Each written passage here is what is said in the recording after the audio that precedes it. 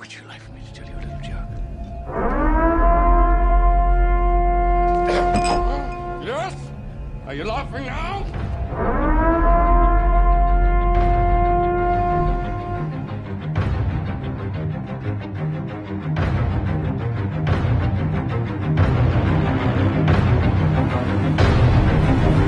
Well, all right, welcome to episode 22 of Embrace the Suck, the only official licensed, sanctioned, up-to-my-neck-in nonsense podcast of APG, bringing you 2 cents worth of free perspective on the heavy-hitting lifestyle. I'm your host, Bill Hart, coming to you almost live, this time from Edinburgh Waverley train station in Scotland. Wee Scotland, island full of Scots, where a poster commemorating J.K. Rowling's 55th birthday, can I say this? Say that 5 times fast. 55th birthday. With me, Sylvester, the Scarlet Pumpernickel. 55th birthday has allegedly been removed, owing allegedly to a mean tweet that she allegedly made. Allegedly. According to railway authorities, the advert is no longer displayed at Edinburgh Waverley. The poster in question is against our code of acceptance for advertising in our stations owing to its political nature. We do not allow advertising that is likely to support or promote one viewpoint or another. Right, so that makes sense. So apparently she said something mean, so they want to take down a poster of her for her birthday. You know, seriously, this is the closest thing to an entertaining news story that I could find, and I literally looked all over the world. In China, people are fighting about things. In India, people are fighting about things. In South America, people are fighting about things. We're pretty much fresh out of options. You're reduced to stories about a poster in a train station, gentle listener. That's what you get. So enough of that. Enough of Scotland. I've had my fill anyway. Let's get on to a quick beard update. And I'm staring at the business end. If I just have absolutely no idea how long it's been since I cut this thing down. And it's just plain old looking respectable at this point. But, you know, who knows? Because nobody's going to see it anyway. And if I do go outside, I got to do myself up like a train robber. You know, like throw your hands in the air and give me all your doubloons. So enough of the serious business. I figured it's time to lighten up a little bit, and I figured this time around let's talk about the time I almost quit drinking. So in fairness, I wouldn't say that I, drink. Hey, do you want to go drinking? Yeah, let's go drinking. Let's go. No, I don't really like that, but I'm also not the guy that you could say I don't drink. I mean, I don't happen to, really. But, there is a difference between me and someone who you could say properly does not drink. So for me, I never really had any kind of a thing, with even when I was younger, any kind of a thing with drugs or even cigarettes, just not my thing. But as a young dude, I never had a problem having a drink or two, no big deal, right? And I guess that's just kind of how I grew up. And that seems to be a case with a lot of guys that I worked with, in the teams. It was kind of like, most guys were never into any kind of drugs. I don't think I really even knew anybody that smoked per se, but there were a lot of dudes in the teams that drank a lot. I mean, when I was coming up, that was a regular thing. But I don't think I could say that I knew too many guys that were what you would call alcoholics, like you just simply have to drink. And what appeared to be the differentiating factor, and I think that would be the same with what most team guys would say, was that most of the time any drinking that went on was driven by social events, guys getting together with, the barbecue. Hey man, want to come over having a barbecue? And which basically means bring like one chicken breast and as much beer as you can carry. And then when we were deployed or just around the country on workup trips, that means, getting out with the boys, meeting the weird people, seeing the sights in the faraway lands, communing with the masses, as Ernest Hemingway would put it. In fact, I think I could count on one hand the number of team guys I've known who actually developed what you might call an inability to control their consumption. There was one time I was on a trip and we were in Texas, and it was one of these deals where funding was low and I had to share a room with a guy, and I locked myself out like a knucklehead. So we all go out to dinner. This guy didn't go with, and I came back and this guy that I'm rooming with I can see him through the little window. Is one of the Embassy Suites deals where you got the little window on the side, and I'm looking in there, and there he is. I'm like, hey, open the door. And I can see him. He's like passed out. He looks like he's dead in there, but I know he's not dead. I know that he just got left alone with an entire box of his favorite, and away he went. But yeah, he was one of those dudes that we ended up having to have a talk with later. They're like, look, man, this has got a handle on you, and it's not any good. But that's just kind of the way that it was. Back in the 90s, before anything was going on, before the entire world was upside down. And on the West Coast, especially at Team 1, like you would spend a year doing the hardest training possible. And that was really like a feather in the hat at Stalag Team 1. Like, we're going to do this really, really hard, and it's going to hurt really, really bad. And then you're going to know for sure that if you ever have to do this job, you'll be able to do it. So workups were hard. But then you would deploy to what was called PACOM, or Pacific Command. And in the early 90s, you would fly out to the Philippines, you would stage out of the Philippines, and then you would bounce out for exercises all over Southeast Asia. So this could be, Australia, Thailand, Malaysia, Singapore, Korea, any of these. You'd bounce all over Asia doing little exercises and whatnot. So in the mid-90s, the Special Operations Unit then moved to Guam. So kind of like the little train station, if you will, moved to Guam. And it worked essentially the same way. You were doing the same thing. You do your workout, and then you go out to Guam and bounce out to Thailand, or I think some dudes went to Seychelles. I never got that trip. I heard it was pretty cool. I did go to Sri Lanka, and it was about how it sounds, I think. Lots of people without shoes. Hit Malaysia, Singapore, Australia, which is not a bad time. But you go to all these places, and you do some solid work with some solid people.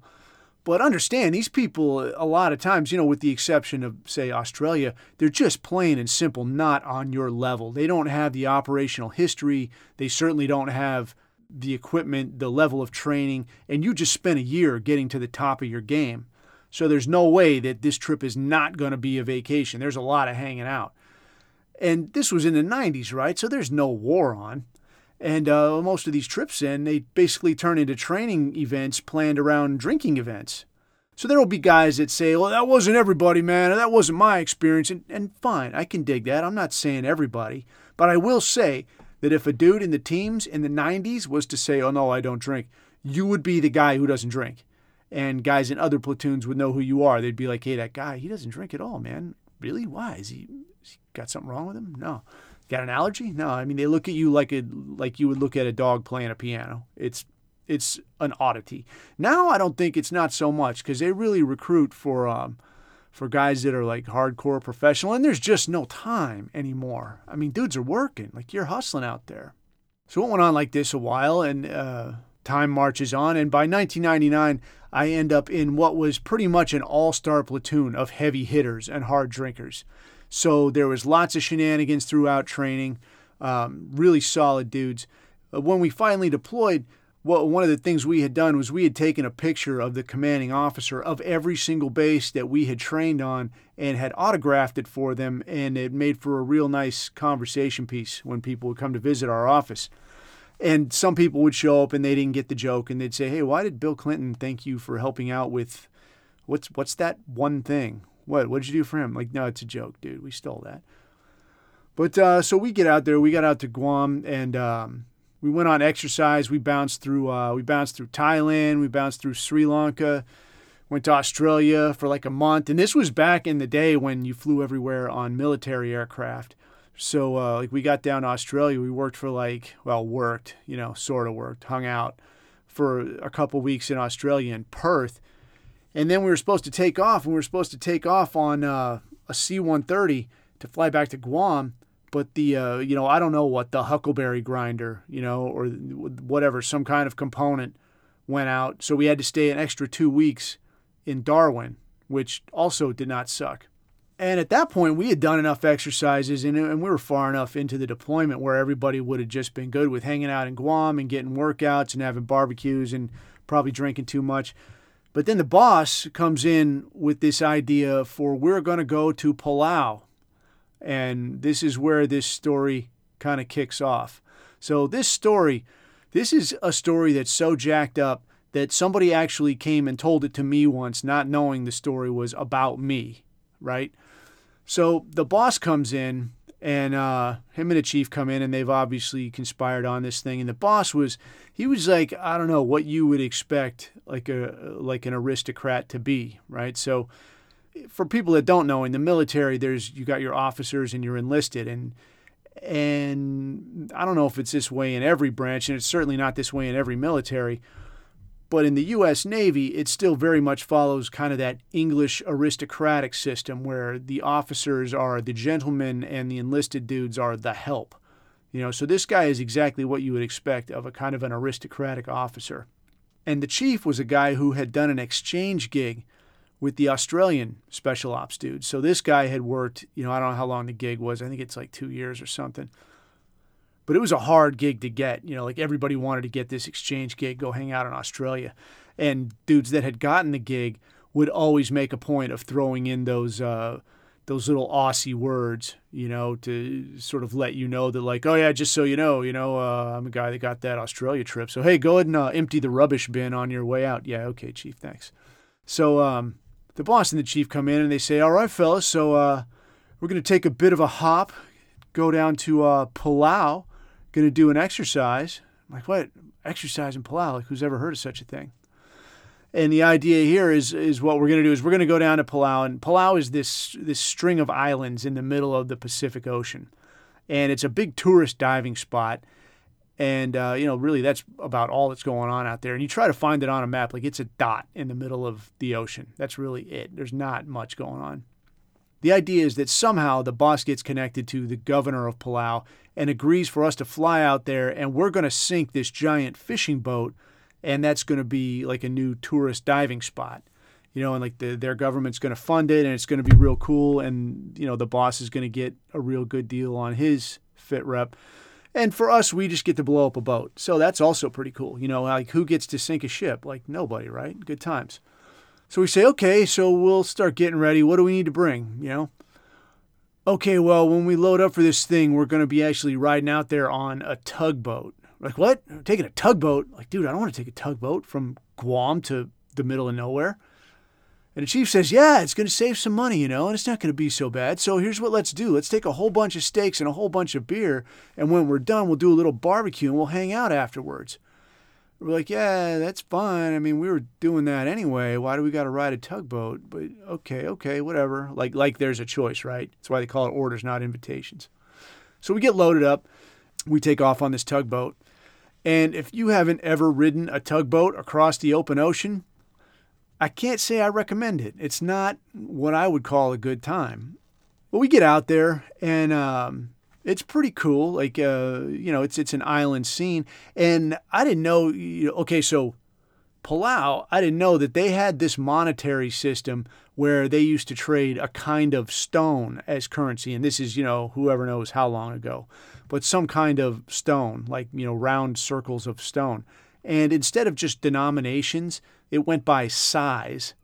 So you'd have this giant chunk of stone, and that's Palauan money, right? This big round stone. Apart from that, though, at the time that we got there, and mind you, this is in 1999, they were really big on Britney Spears. So everywhere you went, they had Britney Spears playing. Britney Spears or Rod Stewart. Don't try to make sense of it. If you try to make sense of it, you'll have an aneurysm, and you don't want that. So we get out there, and then we find out also, yeah, you're not going to be staying in no hotel. You're going to be living on this tugboat. Like, oh, hey, terrific, tugboat, the best. But the gig's not too bad, and using this tugboat, we pull this fishing boat out to, just off the coast a little bit, and put the little explosives on it, and boom, like if you've never seen a boat sink, like up close and personal, it's pretty cool. I got to say that was pretty cool. So we finished the gig, and the chief says, hey, the locals want to throw a party in our honor, as a thanks for sinking this boat and setting up this thing. And we go, okay, yeah, cool. And he goes, hey, so why don't we bring all the steaks and the beer that we brought, and we'll bring it over there and have it over there. We're like, well, wait, how does us bringing our stuff, whatever. So we're hanging out on this beach, this little beach hooch situation. And we had this guy in the platoon, one of the new guys, and this guy looked exactly like the lead character from Starship Troopers, Johnny Rico. So Johnny Rico is cooking. And then the chief comes over to me, and he goes, hey, Johnny Rico's looking a bit tuckered. Why don't you go and relieve him on the grill for a while? So now, where there's, our guys are there, but also the locals drinking the beer that we brought and the food that we brought, well, I'm cooking for them. So now here's where the story starts to get weird. So we have this guy in the platoon that's kind of an oddity. Like everybody in the teams is sort of an oddity. But this dude is kind of like, he's like Santa's evil brother. Like he looks like a little bit chubby, but he's a stud. Like the guy's indestructible. So Santa's little brother comes over to me and he goes, and I'm on my third or fourth beer. He's on like his fourth or fifth beer. And he's like, hey, man, what are you doing? I'm like, I'm cooking, man. What do you want? He goes, dude, why are you cooking? Get a new guy to cook. And I said, dude, Johnny Rico was cooking and now the chief has me cooking. He's like, no, man, get the medic, dude. He just got out here. Because we had one medic that was with us that fell downstairs and busted his hand up. So he had to go home. So we got a new guy out there. We got a new medic out there. So he says, hey, man, get the new medic over here. Get him to cook for a while. I said, yeah, it's a good idea. So I go over to the new medic. And I said, hey, man, come cook for a while. And he goes, no, man, I just got out here. I want to relax. I'm like, and so I'm arguing with this guy for a minute. But now my stuff's burning. I got to get back over here and flip stuff over. So now I'm back to the grill. Now here comes Santa's little brother again. Hey, man, are you going to let him punk you like that? Oh, I can't believe it. I thought you had more stones in this. So now I'm getting a little bit heated, right? So now I go back over to New Medic, and I'm like, hey, man, I'm not asking you now. Go over there and cook. So yelling turns into fighting, turns into me and New Medic rolling around on the beach, kind of half slugging it out because we're both, about half in the bag. And now here comes the boss. The boss is running over. What are you doing? What are you doing? Knock it off, man. You guys, you're killing me. So we mellow out, grab a different new guy. He goes over and cooks, and I'm standing there. And the boss is like, you got to pull it together, man. What's wrong with you? I'm like, I'm sorry, boss. I'll be cool. So the afternoon wears on, more barbecues, more beers, and now I'm hanging out on the beach, and I'm talking to this local girl, and I'm trying to ask this girl, how in the world did people get from wherever to here, to this tiny dot on the island? But I'm half in the bag. I'm no good. And she's trying to tell me like some old legend about a flying spider or some such, and it's not making any sense to me. But now, unbeknownst to me, there's a CB base on the island. So if you didn't know, CBs are like a construction battalion, CB, get it? And the CB dude, big dude, is like, hey. And he's even more liquored up than any of us. Big dude. And he's like, hey. And he's poking me in the chest and he's going, hey, the first frogmen were CBs. And I'm like, man, what? What are you talking about? Hey. So now here we go again. But I've already been in one fight today, right? So before I get too into it with this guy, I'm going to get a second opinion. So I turn around and I'm looking, like, who can I get a second opinion from on what I should do with this guy? And here's Santa's little brother again. Good judgment, one each. And I'm like, hey, this guy, he's saying crazy things to me. What do you think?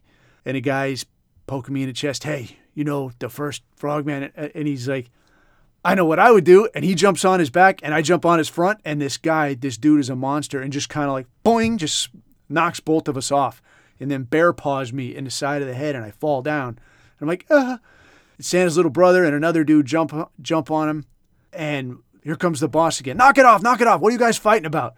Like, oh, he said, and then Santa's little brother's laughing and nothing. The boss is like, you guys knock it off. That's enough. Get out of here. So now we're taking off. We're walking up the street. We're going to go to this bar that the guys say are up the street. The locals are like, yeah, just come up to the whatever it is bar. We're walking up the street. And now I'm borderline in the spirit world. I'm no good. So I'm hanging out in this bar. And I've just about had enough, man. I've had my fill. I'm going to probably go to sleep soon. I'm just going to step into the gentleman's, and then I'm going to head out. So I go over to the restroom. I go in there. There's no urinals in here. Why not? What kind of a restroom is this? No big deal. So I walk into this stall, and now suddenly I hear some women walk in, and it occurs to me, oh, I'm in the women's restroom. Well, this isn't good. I got to get out of here. So I'm trying the door, but I'm a little flustered, so I can't get the lock undone. No big deal, I think, because I can just climb out over the top. So I step on a toilet and I start to climb out of this stall. And now here's this woman and she starts screaming. And she screams and I freak out and I fall. And I probably kind of get knocked out, but I don't know for sure because I come to and I still hear screaming. And I feel the back of my head and my head's bleeding. And I'm thinking, oh man, I broke my head open. My brains are spilling out. Not like I was using them anyway. I get up. I get the door opened. Step out of the stall. And I'm taking my shirt off and put it on my head because I'm bleeding. And now the whole platoon comes running in.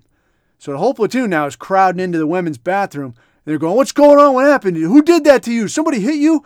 And they're going to tune up some local in the women's bathroom or something. I don't know. And I said, no, man, it's not like that. I was trying to climb out and I fell in my head. So now they go from, they're going to hurt somebody to they're laughing at me. You're an idiot. So as they're laughing at me, now here comes the boss through the door. And he sees me and he's like, you again. And I'm like, yeah, but it's not what you think. He's like, that's enough. I've had it with you. Go back to the tugboat. I'm like, fine, I'm leaving anyway. So I got my shirt on my head. I'm no good. I'm all liquored up. I walk out the front door of this bar, and you know, I would have been happy if it just ended there. But it doesn't. So I walk out the front of the bar, and now this truck pulls up, and who is it? It's the CB again, that CB with the neck like the tree trunk. And I look at him, and he looks at me, and I'm like, man. And he goes, hey, you need a ride? And I'm like, dude, I need a ride. He's like, get in, man. So this guy gives me a ride back to the tugboat. And I'm kind of feeling like a dunce, like I was, you know, fighting with this guy earlier, and now I got to depend on him for a ride. I'm like, man, thanks, dude, you know, I'm sorry. He's like, oh, no big deal, you know. So he drops me off at the tugboat. So I get to the tugboat. This awful day can be over. All I got to do is get downstairs and go to sleep. So I get onto the tugboat. And now I know that if you've been to like the Pacific, you've been to the tropics or anything, it's hot, right? And if it's hot outside and it's cold inside, that means condensation. We know this, okay? And if you've ever been on any kind of a seagoing vessel, any kind of a ship, you know that there's not stairs. They don't have stairs. They have like a ladder, okay? And it really is a ladder. It's like a ladder with a handrail. So you got to be careful. So I know this. So I walk up to this thing, and I know hot outside, cold inside. There's the ladder. All you got to do is get down the ladder and go to sleep. One step. Ding, ding, ding, ding, ding, ding, ding, ding, ding, all the way down the ladder. I fall all the way down this ladder. And bonus plan, I got my shirt on my head, so it's non-skid all the way down the ladder on my back. Not the deal. And I hit the bottom of this ladder, and I'm laid out on the floor. My back's all scratched up. My head's broke open. I got my shirt on my head, and I'm just laying there moaning like, oh, I'm dying. And who pokes their head out of their rack? New medic, who I got in a fight with earlier on that day. And he goes, hey, man, do you need some help? I'm like, dude, I need help. So now new medic is patching me up. So now it's the end of the day.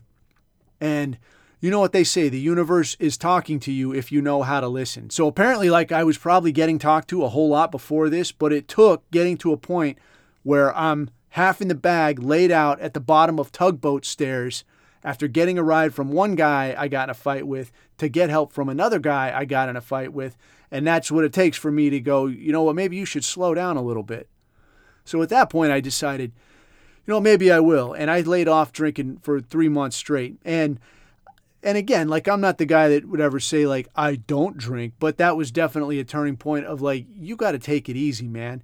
And I guess one of the rules of the road that one of the old guys laid down to me was like, look, you can take the drink, but you can never let the drink take you.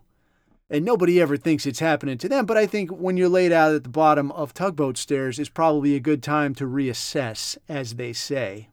So the next time we're in town, if you want to hit me up and say, hey man, let's have a beer, yeah, I'll have a beer. But as for steaming hard and getting out of hand, ask somebody else, man, because I'm just not that guy. I don't want to be in no more stories like this. So that's about all the time we have for today. Hopefully that could distract you a little bit from all the good news that you've no doubt been bombarded with. If you've got thoughts, comments, questions, or concerns, or you've got an idea for a topic you'd like to hear us cover, then you can send us a quick email at info@apg.team. And if you want to see what we have going on at APG, you can check out our website at www.apg.team, where you can also sign up for our Tuesday tip of the week, which comes out every, Tuesday.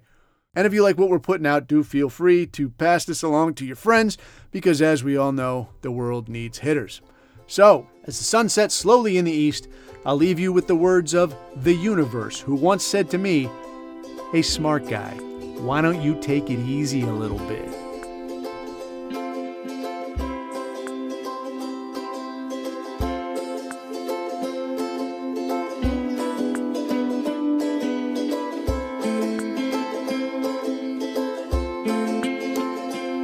Smart, capable, and most importantly, I'm free in all the ways that you are not.